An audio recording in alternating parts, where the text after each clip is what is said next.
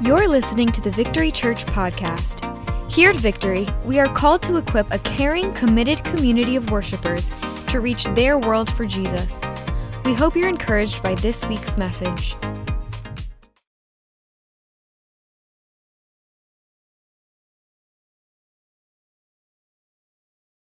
I'm Pastor Steve. It's so good to be with you for this final message in this series, Dinner with a Friend. And I am honored to be able to bring this encouragement to you. And it's from the book of John, chapter 21. And so that's our main text if you want to turn in your Bibles or follow along. John 21, starting at verse 4, we're going to read this story. And before I do, I just want to tell you the title of my message. It's the best part of waking up, okay? Now, some of you might get where that comes from, but I think you'll get what I mean as we get into this message. But first, let me read this text, and then we'll pray. John chapter 21, verse 4. But when the day was now breaking, Jesus stood at the beach, or on the beach. Yet the disciples did not know that it was Jesus. And so Jesus said to them, "Children, you do not have any fish to eat, do you?" And they answered, "No." Thanks for reminding us. That's kind of parenthetical. And he said to them, "Cast your net on the right side of the boat, and you will find some fish." And they cast it, and they were not able to haul it in because of the great quantity of fish. And therefore, that disciple whom Jesus loved said to Peter, "It's the Lord."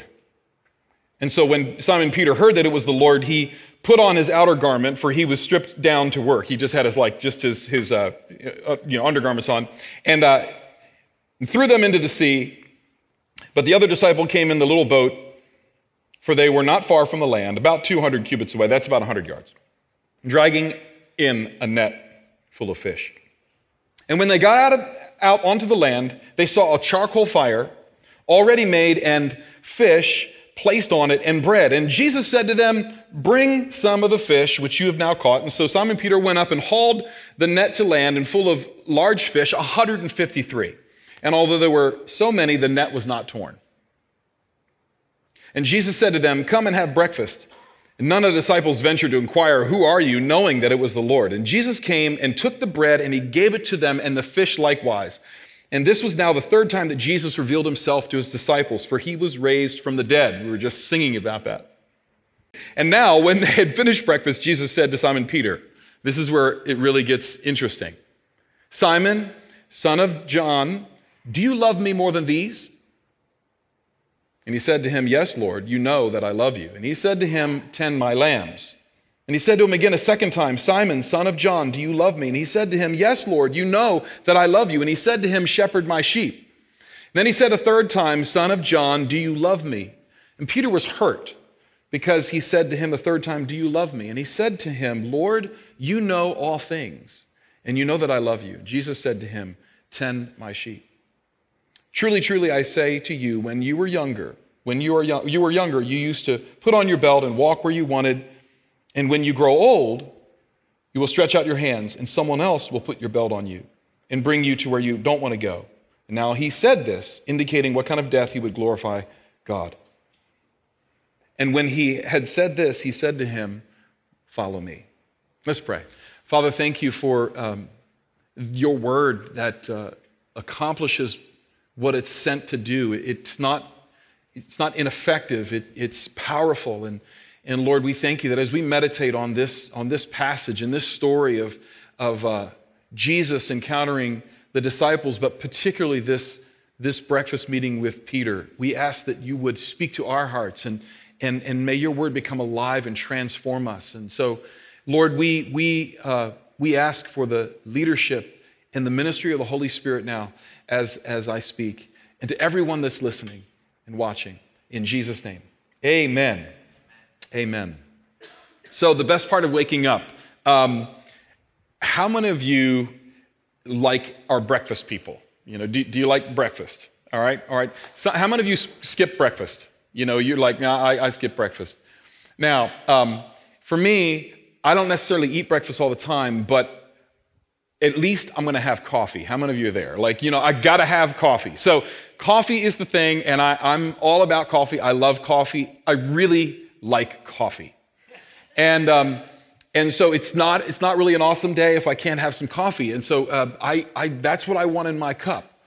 And I've kind of had this, you know what I mean, right? Okay, so before I go on any further, there's probably someone in this room or watching that doesn't drink coffee. How many of you are like that naturally caffeinated person? Okay, you're snobs too. Coffee snobs aren't the only snobs. It's the people that are like, oh, I don't need coffee. No, I'm just playing with you. But whether you need coffee or not, it's like those things that are special to you to kind of get your day started. And whatever it is, maybe it's tea, maybe it's Dr. Pepper. I don't know what you get started with. But for me, my routine is I'll have coffee at the very least, and then I want something else in my cup. I want the goodness of God in my cup. I want to spend time with Jesus. And I've tried to make that like a habit of mine, just to be able to start my day off right. Say, I want to, if I think I need a pickup from coffee, that's nothing compared to what we need by finding our life and our fuel in the face of Christ. And so I think about this meeting particularly. It's not dinner, it's actually a breakfast meeting with Jesus. And what happens was so important. And I think God has something to say to us as we really think about that. So here's your scripture memory verse, right? It's John 21:12. Jesus says, come and have breakfast. How do you like that? Come and have breakfast. And so there's invitation now to have breakfast with Jesus, to have a discussion with Jesus. And if God has a meeting with you, you can bet that you're going to have a need for something that he has for you, and that he always has something for you. In fact, when Jesus taught his disciples to pray, he said, give us this day what? Our daily bread. And so I believe that God has something for us. Well, God had something for Peter the day that he met with him. Jesus meets them on the shores of Galilee. And now, just in context, what did he have for him? He had two things. It was a twofold purpose for this meeting, this breakfast meeting with Peter. Now, there were some other disciples there on the shore of Galilee that day, but really they're almost like secondary. The story really zooms in on this encounter with Jesus and Peter. And I think it was so powerful when we really see what unfolds here. But here's the context. This is after Jesus rose from the dead, and the Bible tells us that it was the third time that he appears in this text, the third time that he appeared after his resurrection to the disciples. And this time he's being really strategic. He has something for Peter. And so what are the two things? I'll just say right off the top, Jesus had two things in mind, I think, a twofold purpose in his meeting with Peter that day. It was restoration and recommissioning. Restoration and recommissioning. Let me talk about the restoration bit, because why did he need restoration? Well, you may remember that Peter, although he had already seen the risen Lord, I believe there was something that God still wanted to do. Do you know it's possible to be aware and to know that you are now the beneficiary of the resurrected life of Jesus, and yet that resurrection life has to get into you? There's still something that needs to be resurrected and something in you that needs to be freed. And in Peter, I think that there was something that really needed to be freed in the face of the resurrected Lord, him coming to him and inviting him, hey, come have breakfast with me. I want to talk to you. And so what we find is that Jesus begins to set the stage for this encounter. Now, he has already had this restoration mission in mind, because Peter wasn't the only one that he was meeting with. He had just met, in fact, the previous chapter tells us that he had met with Thomas, one of his other disciples. And you may remember what happened. Thomas, he had also kind of doubted. Remember, when Jesus showed up at one of the gatherings after his resurrection, Thomas just so happened to be out at the store. I don't know what he was doing. Can you imagine missing that one? I mean, he show up and he's like, Jesus showed up, he's here, he's alive. Yeah, right, what? Man, and so he struggles to believe this. Do you remember the story? I'm not going to believe it unless I can touch him with my hands, I can. So what does Jesus do the next time? He shows up and he says, hey, Thomas, come on over here. Touch my hands. Here's the scars. And he meets with him, and Thomas is restored, and he's so amazed. He says, Lord, my God, I'm so humbled. And Jesus says, you're blessed, because you have seen. But how blessed are those who have not seen and yet believe? And so the heart of God, that's so evident, even in our doubt and our struggle, we see with Jesus' encounter with Thomas. But then we've got Peter. This is almost like a whole nother level of failure and disappointment, because you know what happened. In John chapter 13, at the Last Supper, we're talking Judas had just left the room, and he's like, everybody's still not even sure what he's doing. But we know, as we're kind of reading the story, what's happening here, right? Judas is going to betray Jesus. And Peter, right there, he says, I'm willing to lay down my life and die for you. And Jesus looks at Peter at the Last Supper, and he says, really? Oh, really?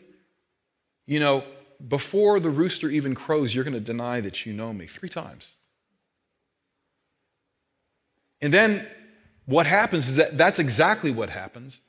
By the time Jesus is betrayed, arrested in the Garden of Gethsemane and betrayed by Judas, and he's led away to the first part of a very long trial, all night long. He is taken into that first part of the trial, and guess what? A lot of the disciples scatter. Peter has already had a little bit of a tumble with one of the guards, and tried to cut off his ear. I think he tried to cut off his head, actually, and he just wasn't that great with the sword. But the fact is that he was trying to defend Jesus, and he seemed like he was willing to do that. But by the time the pressure really got on, and he's standing outside of the trial, the door, people start to ask him, "Hey, aren't you one of Jesus' disciples?" And he denies it. And then the interesting thing is the text tells us that right around a charcoal fire, because it was cold that night, that once again he's asked in the dim light of that fire, "Hey, aren't you Jesus' disciple?" He says, "No, I don't know the man." Then a third time, another gospel writer, not in John, but another gospel writer says that time that this last kind of insistence that he didn't know him was so forceful that he actually cursed. And then the rooster crowed. And the Bible tells us, if you read all the gospel accounts, that Peter was so distraught that he actually went out and he wept uncontrollably and bitterly, thinking about what he had just done. Can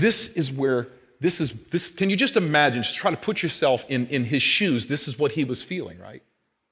And Jesus sets the stage for an encounter with the one who denied him. And then can you imagine the guilt and the shame, what was in his cup that morning? And when you read some of these things in the text, if you really look, I was interested because I was watching this and just looking at this and thinking, okay, wow, only Jesus could set this up like this.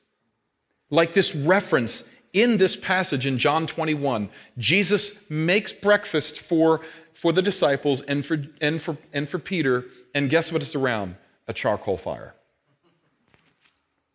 And where does he invite him to come and be restored?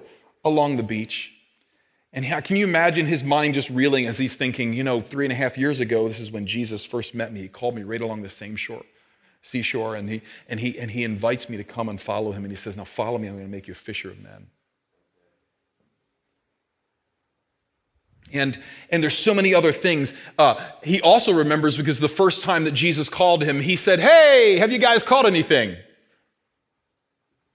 "Oh, that's the Lord." Yeah, he did that last time. And then he told us to go out and cast we just were fishing all night, we didn't catch anything. Go out there and just do one more time. And this time he said, "Yeah, just throw it over on the other side of the boat." Like that's going to really make a difference. The fish are hanging out on the right side, It's Jesus. I mean, they knew right away it's Jesus. Can you imagine kind of this mixed emotions that Peter was feeling? I want to see him. I need to spend more time with Jesus. But yet at the same time on the inside, just churning. Feeling shame and disappointment and sadness and all the different feelings that he would probably have felt. But I want to tell you something. All of these things that Jesus does to set the stage for his breakfast meeting with Peter, it was for a reason. You see, God doesn't show us reruns to shame us. He convicts us to change us. And there, he's ready to fill Peter's cup, and I mean this cup right here, right? He's there to fill him up. He's there to meet us. This is what Jesus does. When he brings us to a place where we're going to confront the place of our failure, the place of our shame, the place of our disappointment, the place of our sin, it is not to shame us and condemn us.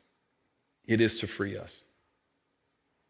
And then he really gets into it. So the stage has been set. He's already kind of, whoa, this is almost, is this a do-over? Do I get a chance to kind of get it right? But he really then hammers it home because the heart of the matter is found in these three questions. And he asks him 3 times, do you love me? And as we see these questions unfold, it just starts to hit him one by one. And I wonder if in the heart of God, it's like, hey, you know those nails that you hammered into yourself thinking that you're worthless and unworthy? Every time he asks that question, it's like, I'm pulling that nail.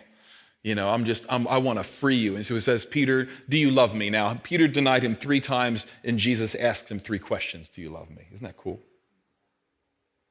It's like you're reversing that thing. But there were some hard things. The first thing he asked was, Peter, do you love me more than these? And you know, I think he's also dealing with some pride sometimes. When we want to be restored to Jesus, we have to let go of our pride. Yeah, I can't do this. I can't follow Jesus. I can't do this without really surrender and really saying, I can't do it by myself. It's not on my own strength at all. When we come to Jesus, we come to him in grace and humility. And so he says, do you love me more than these? Because Peter was the very one who's like, listen, if everybody forsakes you, I'm not going to. That didn't happen.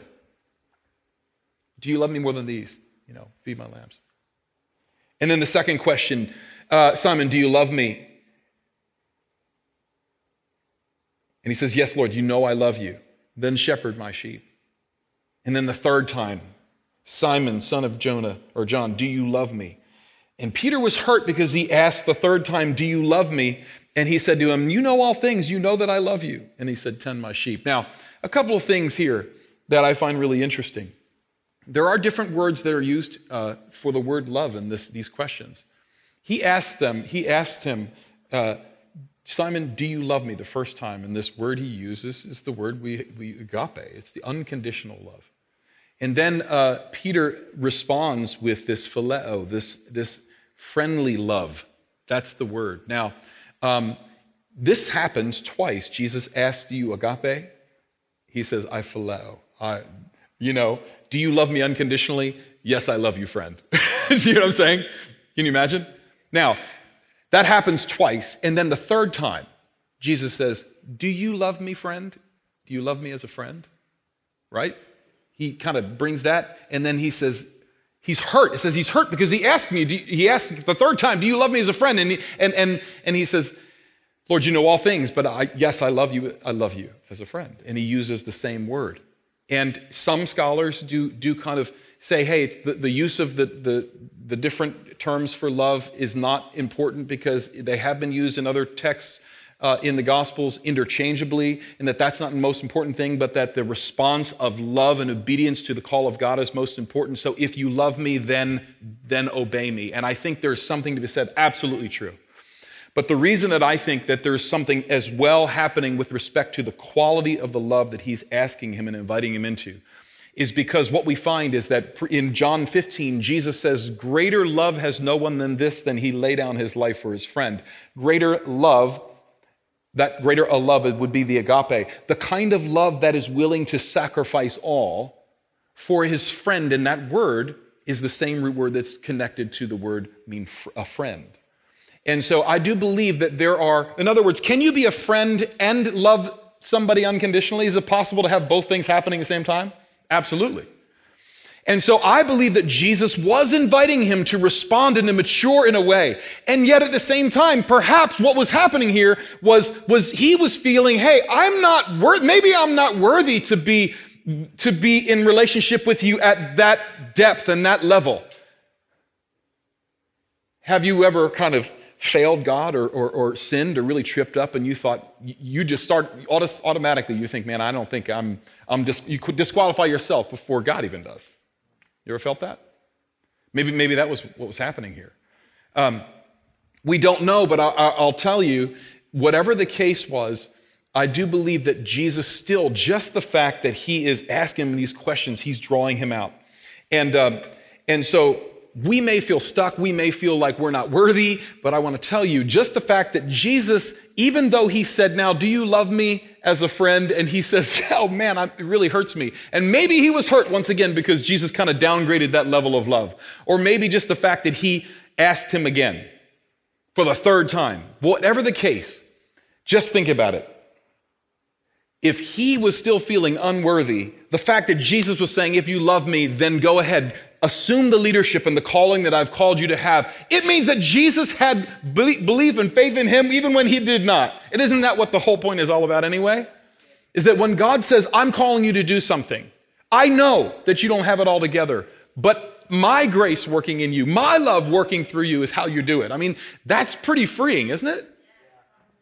I think of the story of the prodigal son, right? What happens when the prodigal son story in Luke 15, where Jesus tells the story of the father's, that rebellious son who went away and spent all his father had, his father's inheritance. And when he's in the lowest point, in the mud, in the pigsty, he comes to his senses and he says, now I'm going to go back. I had it better at my father's house. And I'm going to tell him, do you know how it went? I'm going to tell him, I'm not worthy to be your son anymore. There's that downgrade, right? I'm just going to be a servant. Do you think the father would have it that way? No, he kind of cut him off mid-sentence in the middle of his speech that he had prepared. I'm not worthy. And he says, no, man, you're my son. Come on back. Because that heart of repentance, I believe what happened already is that Peter had already, in his weeping and his bitterness, had already repented quite a bit. But now what he needed to do is receive something. You know, it's possible to repent and then not receive. In other words, what I'm saying is you feel this sense of grief and you confess that. But the next thing is I not only have to confess that thing to the Lord, but I have to allow him to receive me. I have to receive that love, the grace of God to be able to be restored to what God has called you to be. You see, my allowing God to love me and embrace me is how I begin to step into what God has called me to be. You see, when we sin and we feel stuck, the devil accuses us. But Jesus saves. Which one will you choose? The devil means accuser. Jesus means salvation. Romans 8:1, there is now no condemnation for those who are in Christ Jesus. Right? Romans 2:4, don't you see how wonderfully kind and tolerant and patient God is with you? Does this mean nothing to you? Can't you see that his kindness is intended to turn you from sin? Isn't that great? This is the point where now Peter had to receive the love of God. And so this is what happens. The recommissioning, not just the restoration, but the recommissioning. So he says it 3 times. He says, tend my lambs, shepherd my sheep, tend my sheep. The leadership and the calling that God had on Peter's life was not diminished. And in fact, he already had intimated this in previous conversations with Peter, but Peter was called to actually lay down his life for the Lord. In fact, in tradition, Christian tradition tells us that he was crucified upside down, giving his life for Jesus. And right around the same time as the Apostle Paul, actually in Rome, under the persecution of Nero. But think about what happened to Peter. I mean, this guy, that even after all of this powerful time with Jesus, and what a man of faith, so many questions that he was the first to answer those questions, right? I mean, think about it. The questions that were asked of him throughout the time of Jesus over these years, and now these last questions, and I believe he responds, and here's how we know. Because he is a central figure after the resurrection and after the outpouring of the Spirit, we see that he's full of faith. Who is the man that gets up and preaches when the Holy Spirit is poured out and at Pentecost in Jerusalem? Who preaches that sermon? 3,000 people come to the Lord. It's Peter. A powerhouse, man. I mean, we're talking full of the Spirit. He was taking that leadership role. That call was manifest. And let me tell you, he was restored. He was commissioned by Jesus. And so what is the best part of waking up? It's breakfast with Jesus, breakfast with Jesus. And so this is why, listen, if this can happen with Peter, wherever you are, you could be in a good place, but you could be in a really tough place, but you're willing to turn your heart to Jesus, say, Jesus, I need you to speak to me. He's gonna set things right in your life if you allow him to love you, allow him to convict you, allow you to change you. Allow him to change you. And so, will you follow Jesus? This is my last question here. Will you follow Jesus then? Because Peter decided, even through his ups and his downs, I'm going to follow Jesus. And he followed Jesus faithfully till the end. Now, to follow Jesus is no joke. It's not easy. It means a willingness to sacrifice. The call to be a disciple is a call to die. All right? Now, that doesn't mean you're called to be a martyr, but give your life. But that means that you've got to surrender your life, be willing to live a laid down life to the Lord, right? And here's 3 characteristics that I want you to think about in your walk with the Lord. What are the 3 characteristics of a disciple? I'll leave you with this.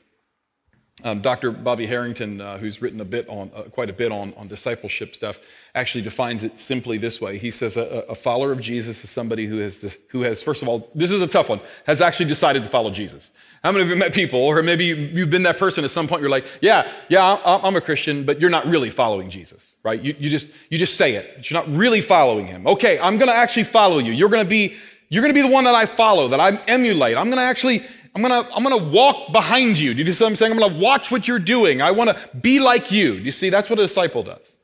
Just choose to follow him. And then the second one is a little harder, because a disciple is somebody who's being transformed by Jesus. I can't stay the same. The longer I follow Jesus, the more I become like him, which means that junk has to go. That sin has to go. You know what I'm saying? I'm taking more and more of his ways as my ways. And that's even just through surrender and obedience. It's still God's work and his grace. Amen? And the last one is that you've embraced his mission. So I want to ask you, have you decided to follow Jesus? Have you committed to be transformed by him? And have you embraced his mission? John actually ends this gospel almost prior to chapter 21. He does it in chapter 20. He says the reason that he wrote this book, and he says this, I've written these things so that you may believe that Jesus is the Christ, the Son of God, and that believing you may have life in his name. And then he goes on and tells this story of what happens with Peter. And it's almost like, let me just say one more thing. Check out what happened to Peter, right? Just so you know that believing in him is the way to life. And maybe you're watching, and maybe you're sitting right here, and you're like, hey, I say I know him, but I really haven't put my trust in him. I've tried to live my own way. I say that I'm a follower, but I'm not really following. I don't really want to change. I certainly am scared what he might call me to do.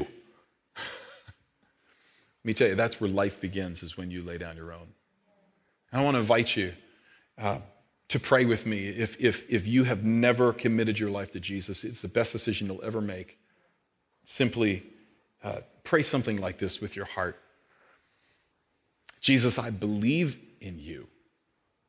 I believe you love me, you died for me, you rose again, and you're inviting me into new life. You're inviting me to follow you, and I want to do that right now. And I give you my sin, my brokenness, and I receive your forgiveness and your wholeness. And I want to find out what you're calling me to be. And I thank you that when I receive you now, I get eternal life, and I get to know the Father and receive your Spirit. And so I say yes to you right now. I believe in you. I trust you. If you've done that, let me tell you, it's the best decision you ever make. God's getting to work already by his Spirit in you. And we're excited about that. And I want to say you're going to get some more information on how to continue to take steps to follow Jesus. And so God bless you. I want to pray or speak a benediction over you as we close here. The most exciting you can do is to follow Jesus, be transformed by him, and accept his mission, his calling on your life to be his disciple and to make disciples and to change the world through his love and power. And so let me pray over you. Now may the God of peace, who brought up from the dead the great shepherd of the sheep through the blood of the eternal covenant, even Jesus our Lord, equip you in every good thing to do his will, working in us that which is pleasing in his sight, through Jesus Christ, to whom be glory forever and ever. Amen. God bless you. Thanks for listening to the Victory Church podcast. If this message inspired you, feel free to share it with your friends, family, and social media. And make sure to subscribe to hear future messages from Victory Church. If you'd like to support the mission of Victory, please visit getvictory.net/give. Thanks for listening and have a blessed day.